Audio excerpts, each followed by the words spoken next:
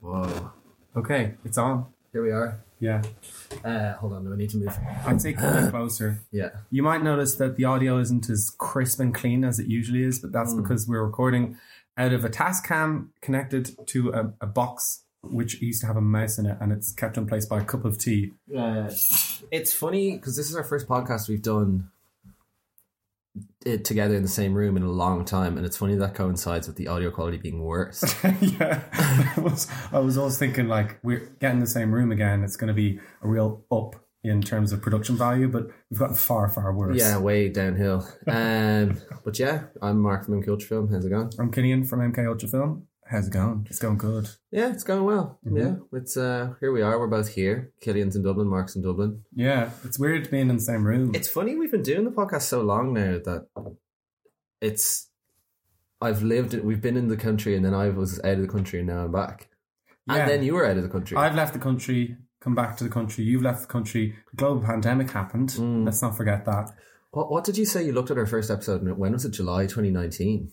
Yeah, and I mean, I'm not sure how many people have stuck with us all those 3 years. I think our core listeners, like being like our parents. What would you say our retention percentage is? Probably like 2%, maybe.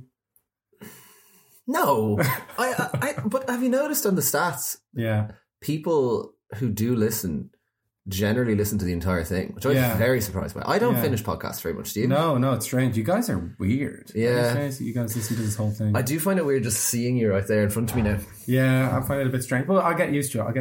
Yeah, we got a couple of cold beers to ease us into the harshness of looking into each other's eyes. Yeah, we needed a social crutch because being this physically close to another human, it's just, I'm not totally used to it yet. I just want to say, I got a lot of nice messages in on the Instagram about our last episode, and that was, it's nice to see that people are enjoying listening, and it's nice to see, to get a bit of feedback from people, and we got some nice movie recommendations. We got some nice takes on things we were discussing. So we actually did get a very interesting message. I don't know if anyone, the people who were listening last week, remember me and Mark's theory that the film that won Best Picture this year is called Coda. And we have a very strong theory that Coda does not exist. And it is not a film. And it's some sort of surreal thing. So this is a message we got on Instagram from someone who said they had seen Coda. It was a voice review. So this is, just remember when you listen to this, we don't think Coda is a real film, and we think that most people who say they've seen it are bots. Hi, I'm a human, and I saw Coda, and I thought it was a real film. I mean, holds up. What do you think? Did you think that was a real person? It was a real human review, yeah. So I liked it. I think that that was a bot. Yeah. Okay, that was some sort of Russian bot. Yeah. And Coda, I maintain, does not exist. We also got a cool message from someone who did like a master's or a thesis or something on Batman. This is a message from Tim Hogan. So, hey, just listen to the podcast. Glad you love the Batman, as did I. Just thought I'd give my 2 cents as a huge Batman fan and comic nerd. I have a dissertation written on post 9/11 fiction focusing on modern Batman comics, so I hope this is an okay credential. This is a good credential. That's a solid credential. It's a better credential than we've got. Yeah. Batman has always been a detective, and the portrayal of Bruce Wayne was accurate. Depending on the writer, he is either a billionaire playboy or incredibly damaged, so it makes sense he's so emo. I mean, he's been off wandering around the world training and learning detective skills and science. So no wonder he has zero social skills. That's a good point. It makes a lot of sense. But yeah, this was my favourite Batman to date, so I would say I much prefer it as a comic fan than Nolan's. But if I was to be objective, I'd say Dark Knight is the better film to a normal audience, but The Batman to me is the perfect Batman film. Also, I'd be interested to hear if you saw the Joker deleted scene on YouTube. Sorry for the long message. Thank you for the long message, Tim. It's nice. It was actually very, very insightful. I think I agree. Yeah.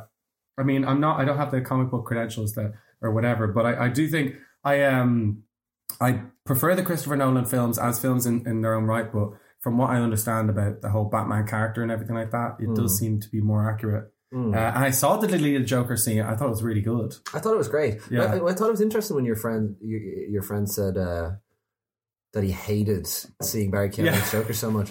I like it, and it's a new take, and he looks really horrible, and he's. Do you think it's a new take, or do you think it's the same take as Heath Ledger's? I think it's kind of a similar take. I think from the brief scene I saw. The Heath Ledger one Yeah, I don't know. The Heath Ledger ones, I can't really remember it, to be honest. But he seemed very like together and like I think this one just seems like a kind of a weird, creepy guy. Like his hair is all like Heath Ledger was so like awful. Handsome and like the Barry Keoghan looks really horrible, like really scary. Yeah. Like his hair is all his hair's horrible. Yeah. I know. I actually gonna find it hard to even look at him. Yeah. But yeah, no. We did get some lovely responses from the last podcast. So if you have interesting things, but I think we exclusively want people who've written dissertails. So yeah, if you're not an expert on the topic, please please just refrain. Like, come on. You wanted to well, yeah. I saw basically it's still on the topic of comic book films, but I see a lot of Marvel fans, fans of the Marvel cinema universe. I see them always complaining about, you know, Marvel films not getting the accolades that they deserve or the respect that they deserve. I remember when Michael Scorsese, when Martin Scorsese, came out and said that he thought that Marvel films weren't cinema in his understanding of what cinema is. Like, you know, people being very, very upset. And I understand that because he's like probably the most respected director and even film historian, saying that this thing that you love is not real cinema. But like the kind of backlash to that has been people thinking that, like, you know, Marvel films deserve to be, you know, respected in all manner of ways. Like they deserve to get Oscars, they deserve for best actors and all these kind of things, and they feel like they're not getting respected that way. And I just think it's really kind of, I don't know, like, are they not happy having completely dominated all film for the last fucking 15 years? It's just been comic book film, you know, 12 different films. Are they not happy with that? Now they want to just like own all the like awards and accolades and stuff like that. Let's roll. Well, this is kind of two who I would describe as kind of Marvel film delusional kind of people. What podcast is this from? I don't know. This is two men. The Big Humble Podcast, okay. And it's just two men talking, which is quite similar to what you're listening to now. Like, has an Avengers movie ever been nominated for Best Picture? No. There's no way. Like, why? They're good movies. They're phenomenal movies. It's like they make the most money. Everybody loves them. Everybody loves them. And here we are with Coda. Oh, Coda. Girl in deaf family falls in love with guy you hear. Oh, that sounds really, really fun. As opposed to a man who can like chop people's limbs off with fucking time portals. What's the movie with the dude? He's like a What about that?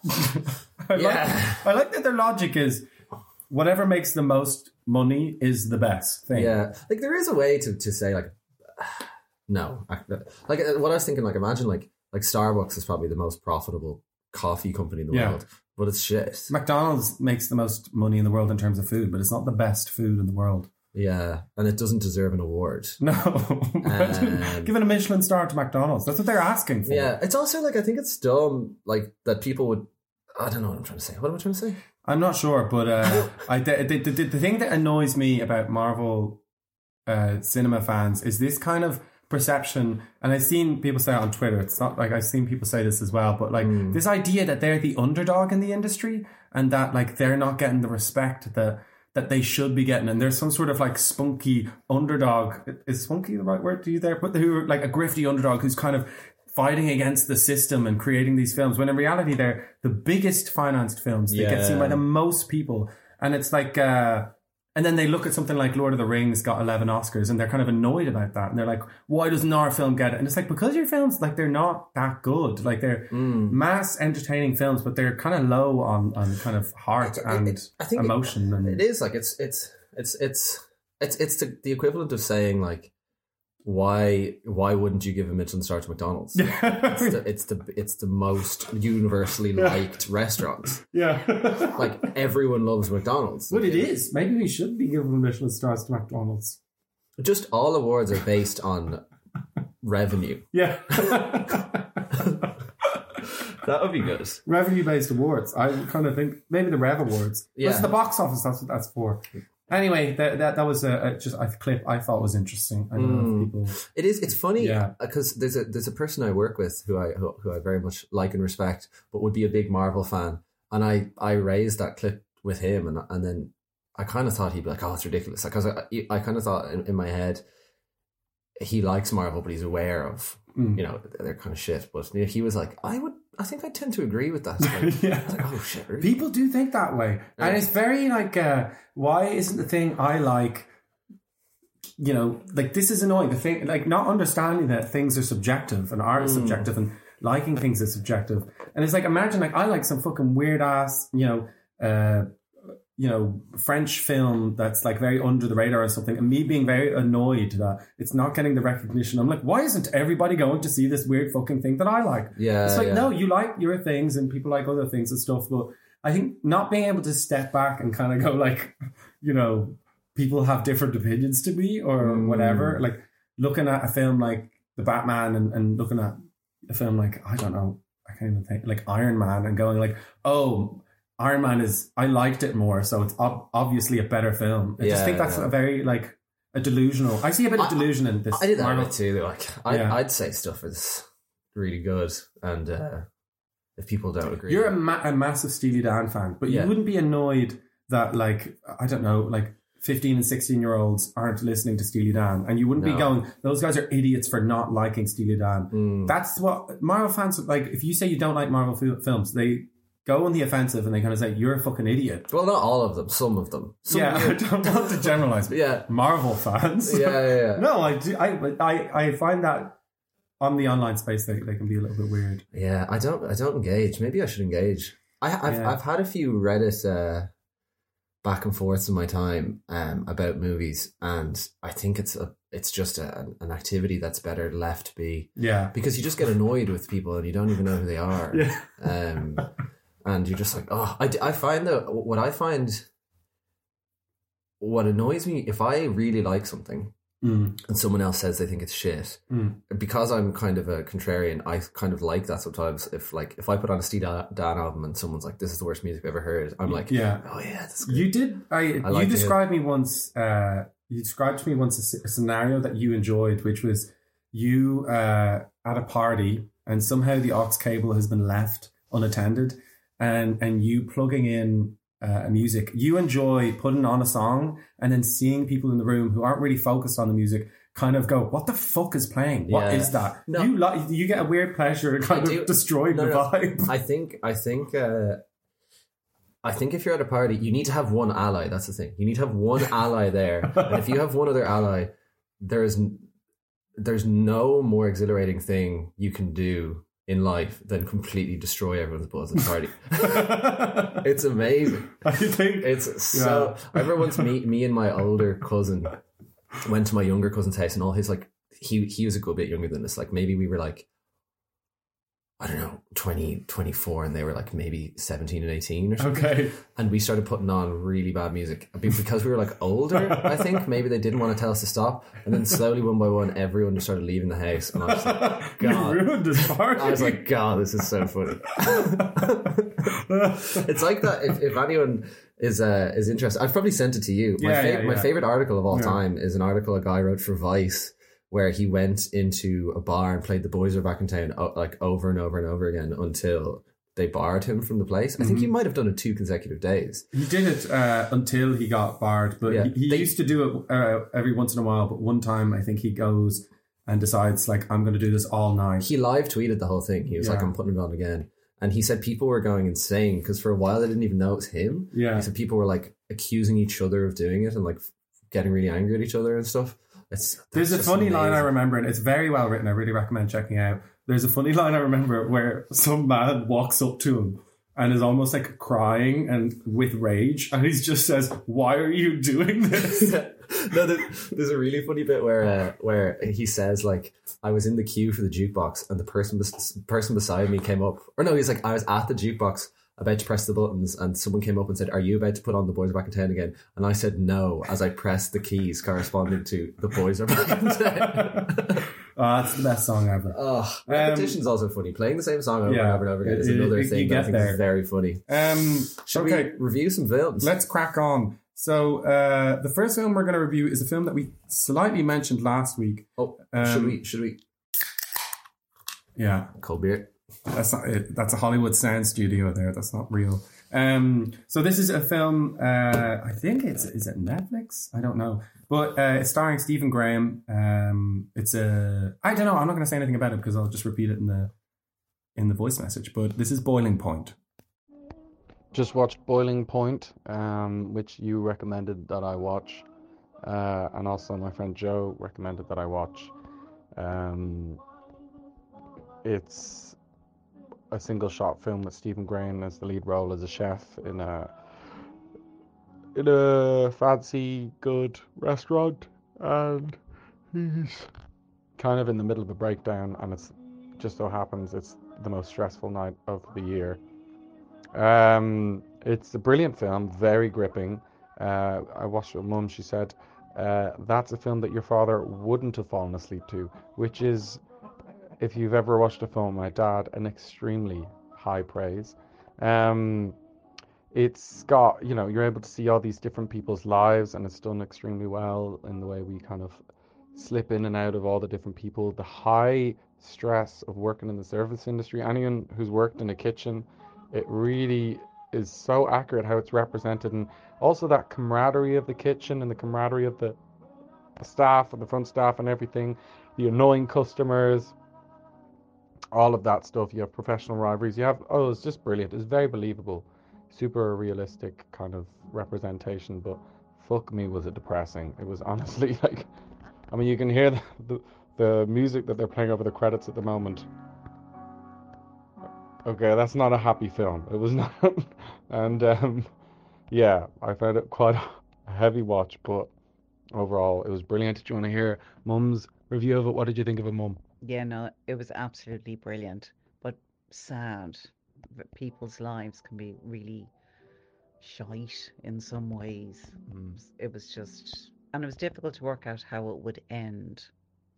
Yeah, but we don't talk about how it ends. We don't want to No. review it. We won't say how it ends, but you can tell by the credit music how it ends. Anyway, great movie. Yeah, that's listening to myself there, I was thinking of that Tommy Tiernan line where he said, like, heroin would have livened me up. Like, I was so, you could see, it's like a very high anxiety induced film. And you can see from the way I'm talking how little that must have affected me. Yeah. Because when watching it, my heart was like... Yeah. It's. But afterwards, it sounded like I was having a fucking stroke. It's tired. Like you've been through. Yes, yeah. Been through a lot. I'm just wondering now, did we review this before? No, we didn't. You reviewed it before, but we haven't. No, we haven't talked about this film before. Did we not? I definitely recorded a review. You recorded a review, sent it to me, recommended it. And then and then you said you were going to watch it. And then I said I was going to watch it, and I said, let's not review it. And you waited like 6 months. I waited 6 months before. But it's a fucking brilliant film. Oh, it's amazing. And it was the first, the only other one-shot film I've seen is Victoria? Victoria, yeah. And that's great, but I think this is even... weirdly, because Victoria spans like the whole city and they get on trains and stuff, but this I thought was nearly even more impressive because it's all just in a pretty confined restaurant. Like the level of coordination and the amount of cast members as well. Like, it's so impressive. Like, it's nuts. It's a very impressive feat. I love one-take films. I haven't watched one that I haven't liked. Rope by Alfred Hitchcock. Oh, I've seen that. That's brilliant. 1917. The war film. That's a fake. There's a fake one shot. So was Rope, I think. And so all of them. All of them have. This one wasn't. This one had didn't. I watched interviews with Stephen Graham and he said it was just a one shot. Surely there was a. Surely not. What? Yeah, it's a one shot. That's a complete one shotter. One shotter. Oh man, Stephen Graham is an incredible actor. Yeah. He just has the ability to. He's a character actor, right? Yeah. And they're. I don't know. Like, many people were complaining about Colin Farrell's performance in Batman that we were both big fans of, because they say that level of prosthetic kind of takes away the role of the character actor, because you're just getting big leads to do a role that should be like imagine Stephen Graham is the Penguin. I know what you mean. And people are kind of annoyed. That's a valid point. They call it, someone called it the Jared Letoization of acting, because Jared Leto is like a lead. You know, he's like a big lead. He's kind of handsome. We don't like him, but he is very big. And his role in Gucci, right? His role, he was like playing some weird Italian uncle. And they just got like an extremely good looking person, put a shit ton of prosthetics on them, and then got him to play this kind of weird Italian uncle. And it's like, wouldn't it have been cooler if you just got someone who looked a bit more like that? And got them to do it, or someone like Stephen Graham who's able to take on all these different he's just able to slip into the suit of a chef, and he just seems completely believable. Well, he's able to. I wouldn't say he's an actor with a diverse amount of roles. Like he's always plays like a miserable fella. No, he kind of played like he was really good in The Irishman. He was good. Was he? Oh, he was. Yeah, like he's able to kind of play. But it's usually like I guess he's usually like pretty serious and either a criminal or someone who's miserable. Have you seen This Is England? Yeah. God, he's good, but he's different in that. Yeah, he is. He's totally kind of different. He's so good in that. That film is so good. Yeah. It's so intense. I love him anyway. I'm glad he's kind of getting a sort of, a kind of the recognition that he probably hasn't ever, because he's kind of always playing the background characters, or he's never a lead. He's kind of getting recognition now that I think he deserves, because I just love those kind of actors who are able to slip into different characters and stuff. Anyway, I think I like prosthetics. I loved Colin Farrell in Batman, but maybe I would have liked to see someone a bit different. Well, I think in that case, because it's a comic book thing, I think that maybe the prosthetics is... Like, he didn't really look like a real person. No, he didn't. He looked mad. Yeah. I would say my only critique of Boiling Point, and this is kind of just... It's just me being kind of too picky or whatever, but I couldn't gauge the level of fanciness of the restaurant.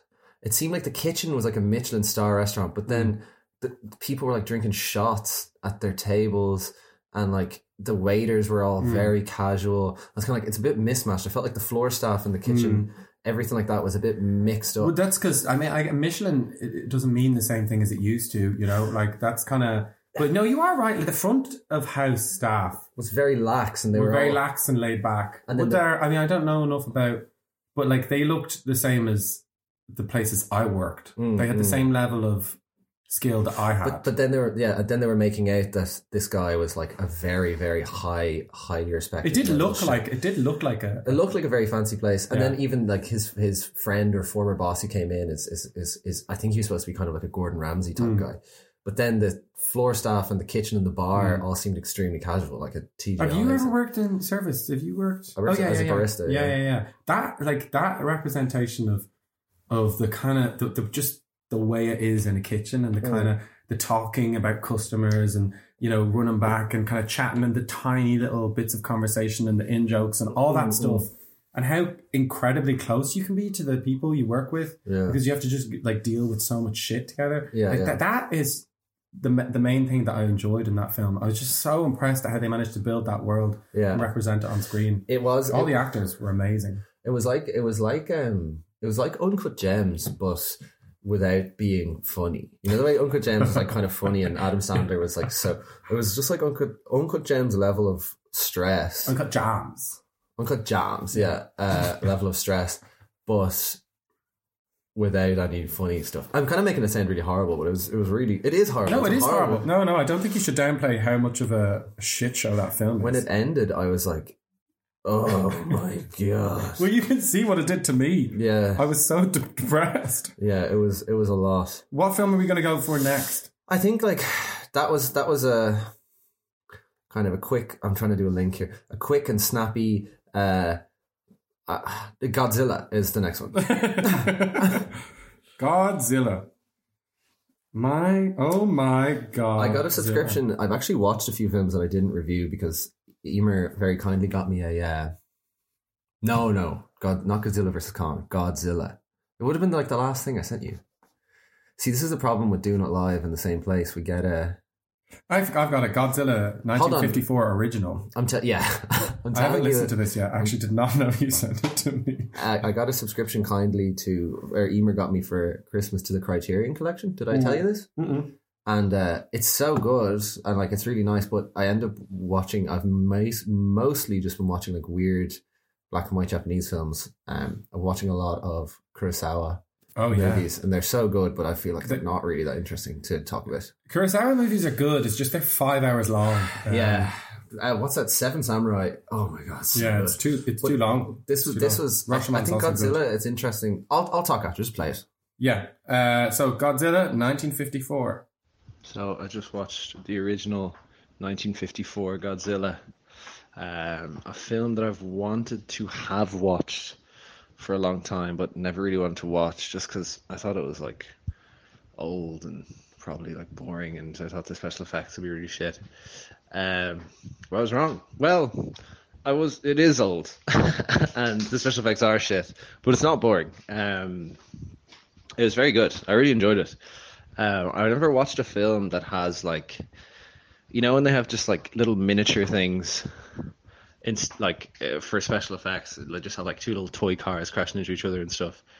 I never watched a whole film that's all effects like that before. I don't think, and it's really fun to watch. Like, it's really silly and funny looking, and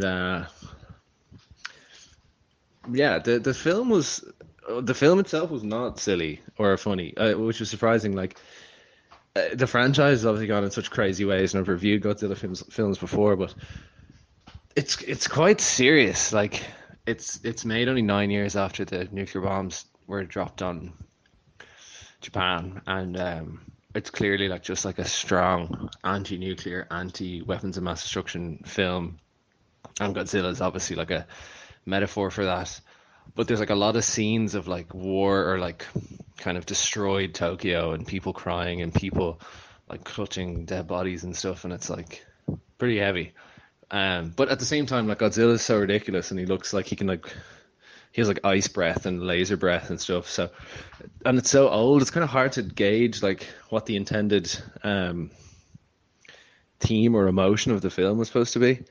But it was really good, really worth watching. The story progresses in an interesting way where, while there are like main characters, you get loads of different perspectives from different people on each kind of significant event that happens. Like, some of it's from the perspective of people in the government, or people like fishermen, or people in the public.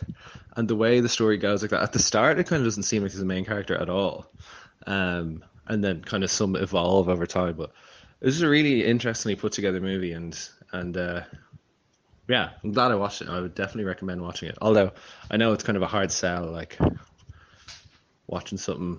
Yeah, it's fucking Godzilla from like 70 years ago, but fuck, that's a long time, isn't it? Watch it. It's good. It is a long time. It is. 70-year-old movie. 70 years old. Yeah. Well, almost. Yeah. 74, so in 2 years it'll be 70 years 2 old. years, yeah. 68 That's fucking years. old. Like. That's old, yeah. Yeah, that film was really good. Like, because I always knew the idea of Godzilla was like, he was associated with nuclear. I didn't know that. I was really interested to hear that. I mean, it sounds obvious, but I didn't know that. Yeah. So it's like a metaphor for... But even in the film, where Godzilla comes from initially is Japan are doing nuclear bomb tests in the ocean, and then they like smash open this big cave underwater, and he's in there, like he's like supposed to be some ancient thing. So they're like, look what you've unleashed now, we're doing these bomb tests. And then like there's parts where they're like, we can't do any more nuclear bomb tests because we could smash open more caves and more fucking dinosaurs could come and I thought it was a science experiment gone wrong. No. Modern Godzillas are that, though. I think it's always a bit of nuclear stuff. Yeah. It's interesting that Japan has nuclear power. Does it? Yeah. Well, yeah. And they it's like it's really great that the message of this film really worked and made people realize that nuclear didn't work and whatever. I mean, Japan's nuclear power, like the Japanese government didn't make this movie, like. No, that's true. Yeah. Like, they actually, do you know what? Who made this movie? I heard a very interesting story about the Kim Jong-il or Kim Jong, like the one before, I guess the current Kim Jong-un. Kim Jong-un's granddad kidnapped. Oh, I think his name was Kim Il-sung. Kim Il-sung, yeah. He kidnapped the makers of Godzilla and made them make a basically like a North Korean version of Godzilla. Like Why? a complete rip-off, because he loved the movie. So he kidnapped the man and his wife, who was like, I think, an actor in it. And they lived in North Korea for ages until they like made his movie for him. And apparently, like, it was apparently one of the things he was the proudest of in his whole life was that he made this movie. I would really like to see that. Yeah, I think it's meant to be quite good. I mean, I don't know. It's I'd check it out. Yeah, it's interesting. So in that, like, Godzilla's just like, it's basically just, I guess he's basically just like a nuclear bomb, or she. And it's just destroying the shit out of Tokyo. Just walking around Tokyo, completely wrecking the place. Yeah. And then sometimes it goes back into the sea, and then it'll come back out again and smash the place. There is one bit that's quite funny. Like, I liked it, but there's one bit that's like, it feels like it could be up to 15 minutes. I don't know how long it is, of just Godzilla knocking buildings over. It goes on for so long. I watched it with Gary, and after a while, like, we were just kind of sitting in silence. And when like a scene's so long, you're nearly like looking at each other, being like, this is still going on. It's nice because all the practical effects and stuff. I think that's why it was such a big success, though, is the kind of technical achievement of it. And that, I mean, I know we're so used to seeing things that actually, well, I mean, I guess in 20 years they'll probably look back and say what we're looking at is ridiculous. But, I think back then people were watching it going like, this is incredible. I remember like talking about birds with my dad.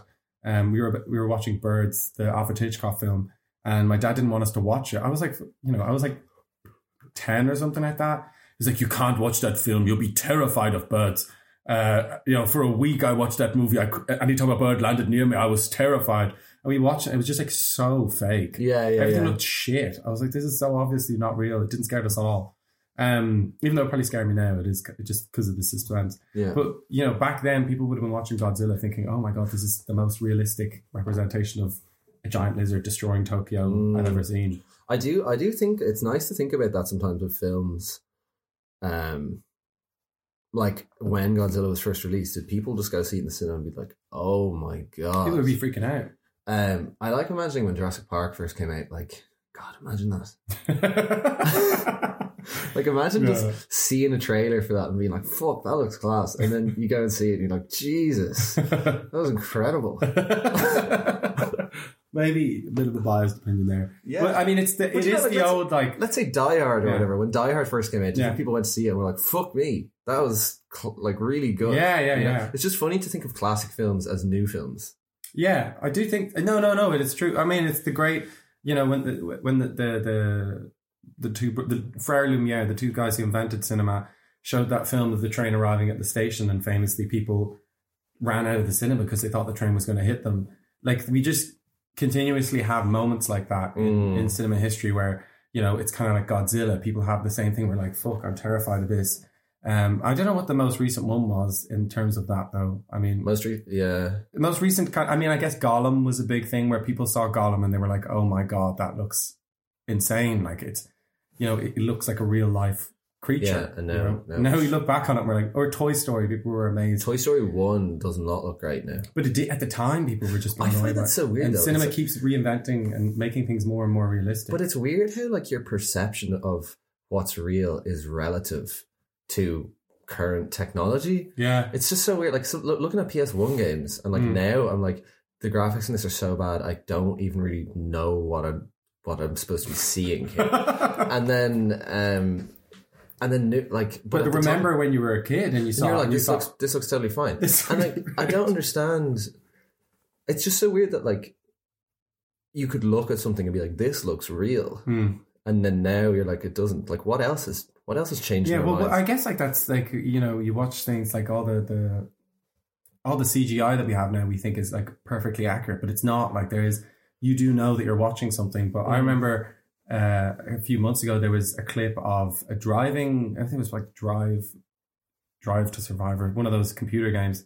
And I sound like an old person, but there was a clip of a car driving along a road, going extremely fast. I think it was actually a motorbike, and people thought it was real. Yeah, I think that's one. There are these like. So we are probably near enough to that level of like reality and computer graphics looking. I think video games are probably the closest to it. Car games, they really like Gran Turismo. You know that? They really like getting the graphics real good on that. It's a really boring game, I think. But I've probably raised this before because I like talking about it. But do you think there'll come a time where computer or like video Link it to film somehow. Link the theory to film. Like, let's imagine if there's a film. Do you think this film would represent reality? If basically, like, will there come a time where in court video evidence won't be admissible? Yeah, because they'll be like, you could have just made this. They have ways of proving that. I think there was an Irish guy, because of the deep fake scenario. Yeah. There's someone who you're able to find out if video footage has been messed with. They have technology to figure that out. So, like, visually it might look like it's a real thing, even though you can always tell if something's that's a little bit off. But you can for now. You can for now, probably. But anyway, that you are able to look at the actual video and tell if it's through some sort of process or whatever. Tell if it's the pixels have been adjusted or something like that. Interesting. But I mean, like, the damage is already done, I suppose. Yeah. But I mean, I do think, is there going to be a time when things are going to be so realistic in terms of, I don't know, how we experience films? We might be experiencing them through VR headsets or whatever. I don't know what the future of cinema is. But there might be a point when it's too realistic. I remember talking to a guy. I went to film in the lobby of. They were doing VR in the lobby of a film in New York, and I went and I put them on, and it was who is the Prince of Persia? It was a Prince of Persia VR experience. I went into it. I put the thing with on. Fucking Jake Gyllenhaal. And you're jumping around. It wasn't Jake Gyllenhaal, but you were running around. You were the Prince of Persia. You were jumping onto all the other buildings and stuff. And it was crazy, like you jumping off the building and everything. It was like a bit scary. I got a little bit of a feeling in my belly, like when you go down a hill. I said that to them. I felt a bit sick. And I said that. I was like, oh, I felt a bit sick. And he said they actually had to tone it down because it was so realistic. People were feeling very, very ill watching it. And I was like, wow, like they actually are toning it back to try. That's so funny. So, I mean, they're at the level now where the technology is far enough that they're actually bringing it back so that it's not as upsetting an experience. So, yeah. Who knows? It's the future of film experience and entertainment. On that topic, should we review another movie? I think so. So the next film we are going to review is a documentary about a football team of Thai boys. And I think people probably know this one, but they got stuck in a cave. It was a big news story, and there was a documentary made about it, and this is what I thought.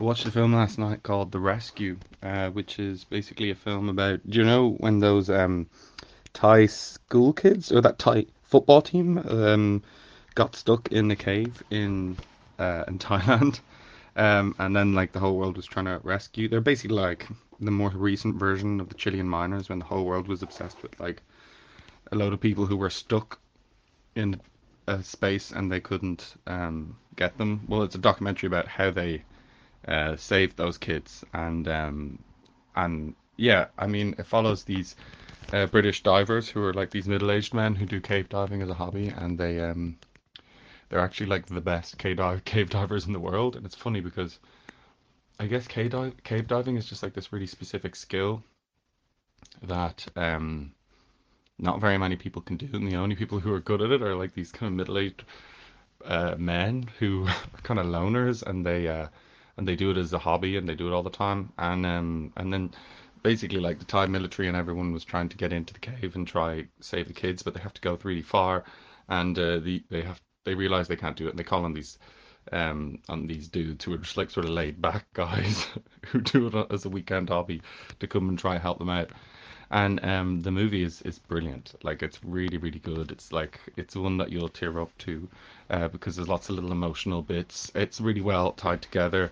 The only issue I'd say with it, and I really, really recommend watching it, the only issue I'd say was just like it didn't focus enough on the kids and on the sort of Thai aspect. Like the names of the kids weren't really talked about, and I was thinking that was a bad aspect, but then I realized it's probably because of like movie rights. I'd say that those kids are probably waiting for a big Hollywood deal to sell their story, and this documentary filmmaker maybe didn't get the rights to it or something. But anyway, overall, like a really amazing film, like a really incredible feat of how, you know, the whole world can come together just to save some kids. I mean, just to save some kids, but it was just really nice to see the amount of human effort that went into saving these kids. It was really beautiful. That sounds good. Yeah. That's funny when you said the kids in the cave. I forgot that there's the kids in the cave and the miners in the cave. Yeah, people forget about like major news events. It's really interesting. I mean, like the Chilean miners thing, that was like 2 months of our lives. maybe even longer. And the Thai football team, they were in there for, what was it, like 12 days, and there was front page news every single day. How did they get in there in the first place? Well, the way it works with it's like these are some really impressive caves that you can go into and check out. They're like a local geographical thing that people check out. But they're only available outside of monsoon season. You shouldn't go in. You shouldn't go in when monsoon season is just about to happen, because what happens is they get flooded every year. And they went, and monsoon season came early. They got flooded in. Jesus. And so everyone thought they were dead, and they were actually just going on a rescue mission. To find there was like no way they're alive. And then these guys, go through the caves and try look for them and stuff. Obviously, we know that they got out because it was such a big part of the news. But to see the story, to see how it happens, and how small the margins are to get them in. I mean, I feel like we live in an age where I have this idea that like if there's cameras and there's international focus on the subject, then the kind of nature doesn't matter. Like, let's say someone's stuck on top of Mount Everest.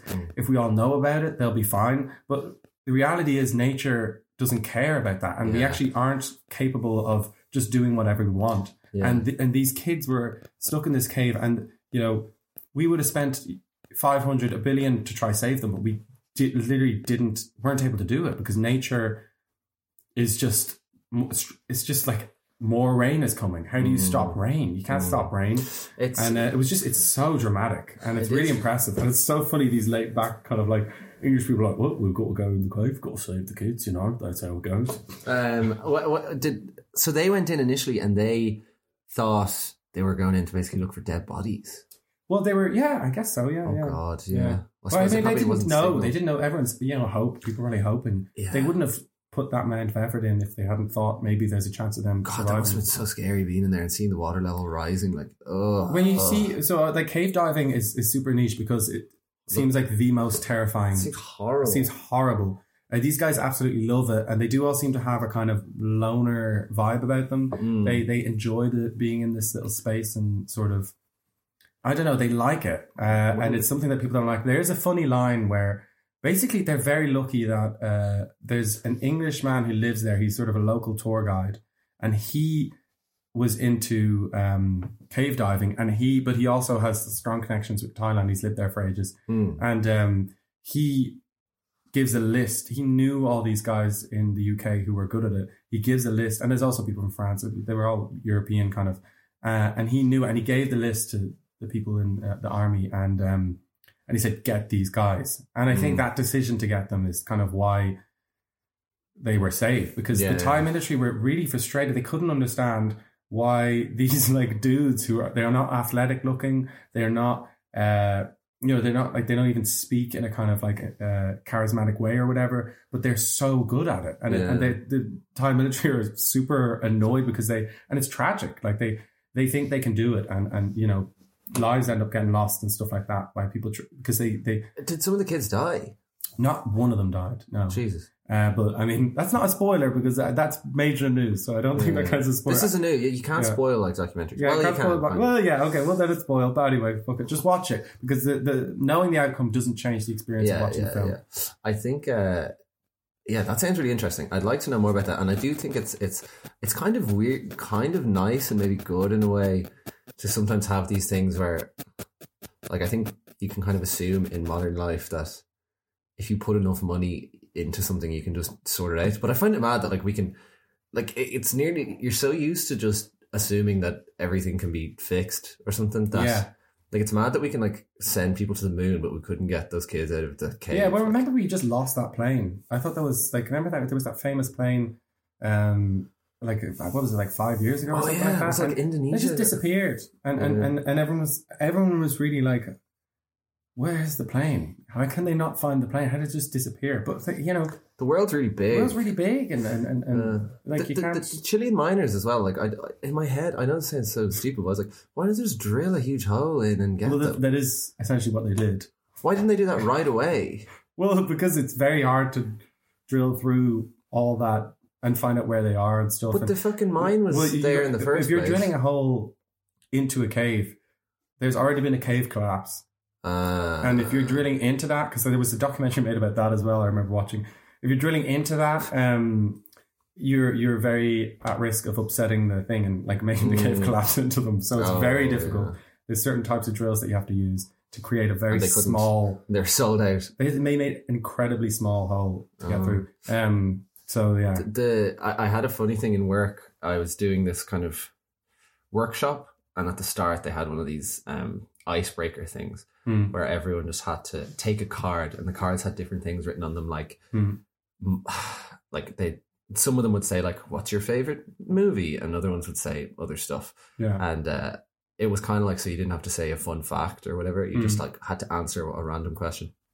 And one person was like, name a memory from your life that you'll never forget. And then she went, I have to think. And then she went, I guess like remembering all those miners got stuck in Chile in the cave. Like, that was crazy. Like, I don't know. Like, that's not really. That's not very personal. Yeah. Like it's like a news story.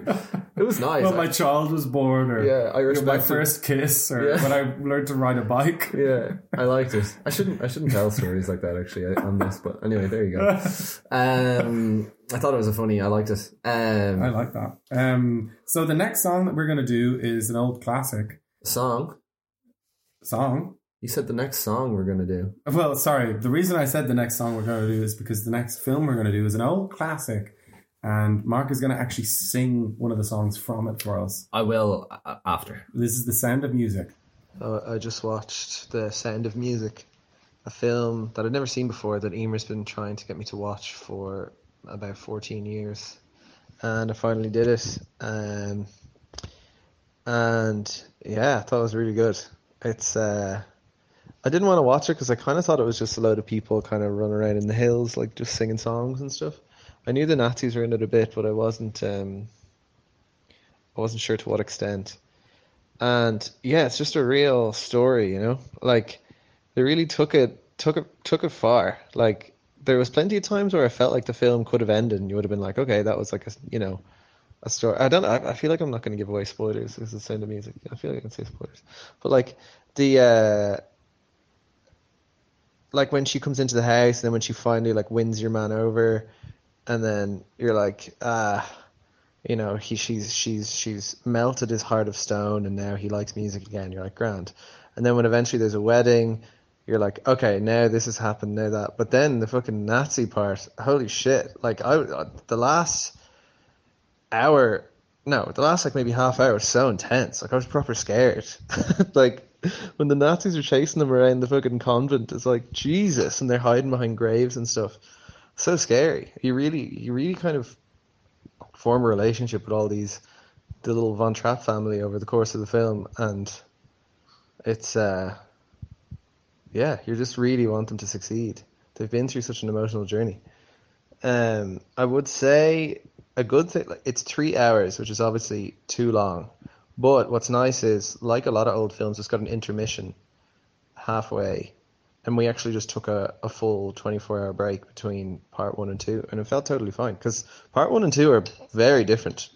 1 is just kind of singing and, kind of normal, not the stakes aren't so high, and then in part 2 the stakes are extremely high, the highest.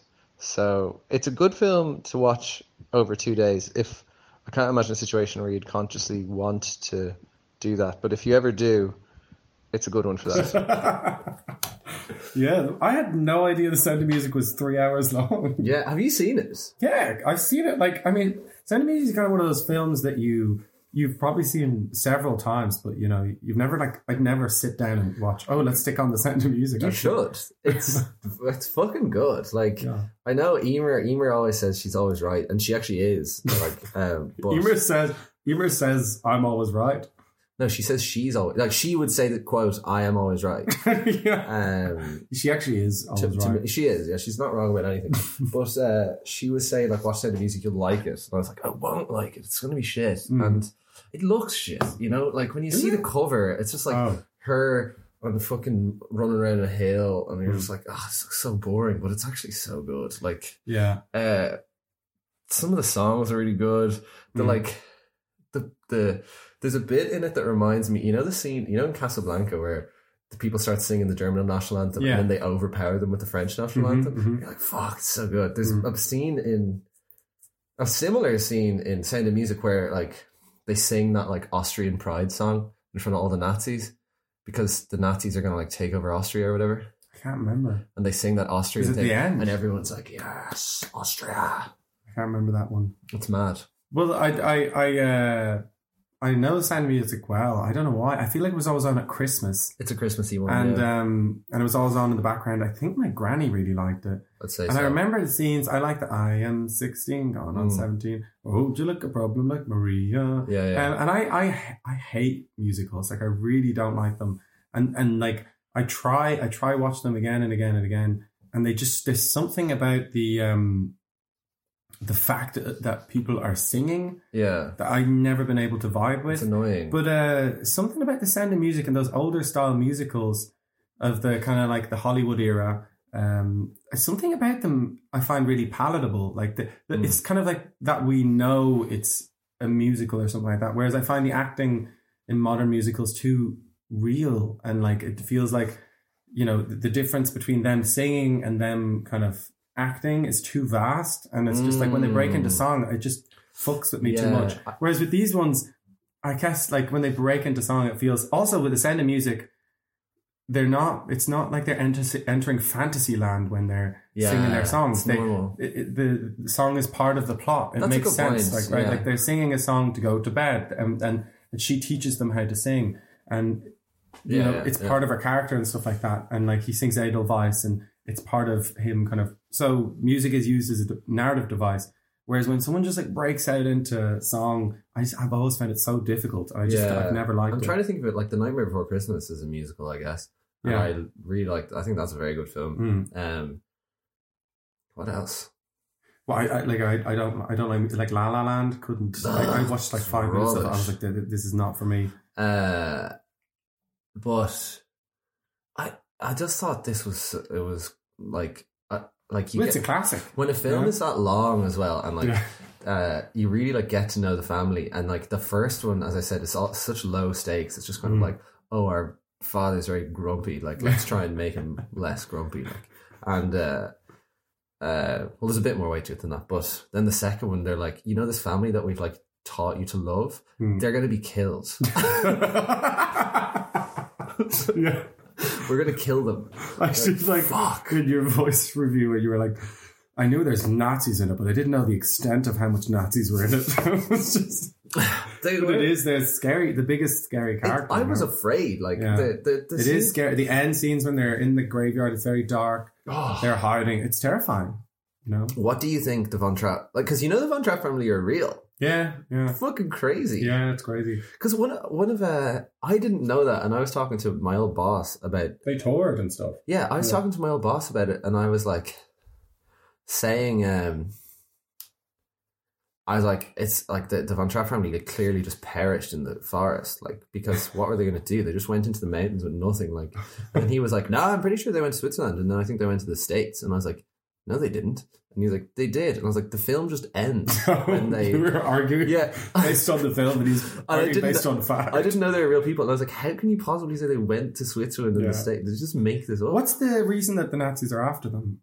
Basically, I can't remember. There's some word, but basically, like they're trying to abstain from the war or something. No, the he's like some military guy and he's rich. Yeah, and then the Nazis basically want Austria to be part of Germany, essentially. Yeah. And they're going to come in and they're putting up swastikas and German Nazifying Austria. And then he is going to, everyone in the military is supposed to kind of swear an allegiance to Hitler or something, I don't know, to the Nazis, and he won't do it. Okay. Because he's too proud of his country. Okay. And then they're like, we're going to get you. We're going to kill you. Yeah. Well, I mean, I don't know, like this podcast usually is based on like recommending, but I don't know can you recommend The Sound of Music? I mean, yeah, I think it's fair to like. I also think the same about like Godzilla. Like, there's all these films that just exist, and you just don't think to watch them because they've just existed for forever. And you're like, well, I think it's good. Yeah, that's true. Yeah, revisit the ones that you suppose you're supposed to have watched. Yeah, and you never have. Because actually, I find films that you don't like, you want, as I said about, because you want to have watched, but you don't necessarily want to watch. They're often like classics because they're like pretty good. Yeah. I don't feel that way necessarily about books, though. A lot of books that are considered like classics, you try and read them and you're like, fuck, this is so hard to read, you know? Whereas movies, I think they often are very good. Yeah, well, I mean, I tend to agree. I mean, there are some, like, Kurosawa, Seven Samurai, like, I really like that movie, but it's like, it's long and it's like, it can be very boring at times, and so I mean, like films can sometimes be. But I mean, the general classics like Sound of Music, or I mean, I've never seen that. What is it? My Fair Lady? What's the one that broke all the records? I don't know. Is My Fair Lady with Audrey Hepburn? I don't know. Or what's Breakfast at Tiffany's? I've never seen Breakfast at Tiffany's. Like, I should watch that, right? I feel like I should watch it as well. Yeah, maybe we'll watch it. Next week. Let's watch Breakfast at Tiffany's. Maybe we can have like a classics. At the end of the pod, we review one of the classics. Okay. Oh, it's a new section we've just invented. Yeah, that was the first of our classics section. Emer was watching My Fair Lady after we watched Sound of Music, and I was like kind of paying a bit of attention to it, and I was like, God, this actually looks so good. George Bernard Shaw wrote Pygmalion. Yeah. And he's an Irish writer. He won a Nobel Prize. Paul Boner as well. Did he? Oh, well, yeah. But he's the only person in the world to win an Oscar and a Nobel Prize. What did he win an Oscar for? My Fair Lady. It's based on Pygmalion. Right. So, yeah, we've got that. I think the plot of My Fair Lady is now quite problematic. Like teaching someone who doesn't talk properly to become. Like, but that's in the play. That's discussed. The problematic aspects of that is discussed. Emer's also watching a film called The King and I. Oh yeah, that's another classic, but that's Classics Corner. We've kind of done. But that's a good I think that might have like a Caucasian man playing an Asian man. Oh yeah, I think it does. Yeah. We have to, when we're doing Classics Corner, we have to be careful that the films pass the they have to pass the Bechdel test, but also that they're just not. I mean, some things have aged badly, haven't they? Oh yeah. But I also wanted to mention the fact that at the end of the last podcast, we mentioned that we were going to a film premiere. Oh. But we obviously couldn't go because I got COVID and Mark potentially had COVID. Oh, we should actually address the fact that at the very beginning of the last podcast, I said I have COVID, and you're like, yeah, Mark has COVID, and it turned out that at that time I didn't have COVID and you did. I had COVID and he didn't have COVID. So, yeah. But now we're both COVID-free. Well, potentially. You never know when you have it, right? So we're open to your premieres and your red carpet events. Send us. We're ready to go. We want to be invited to more premieres. We haven't been able to make the ones that we were invited to so far, but please send us more. I've heard Dr. Michael Morbius is a fantastic film. Yeah, and if there was somehow another premiere for that film, we would totally be open to seeing I'd go. It. Yeah. We would give any film that you invite us to 5-star review, guaranteed. Easy.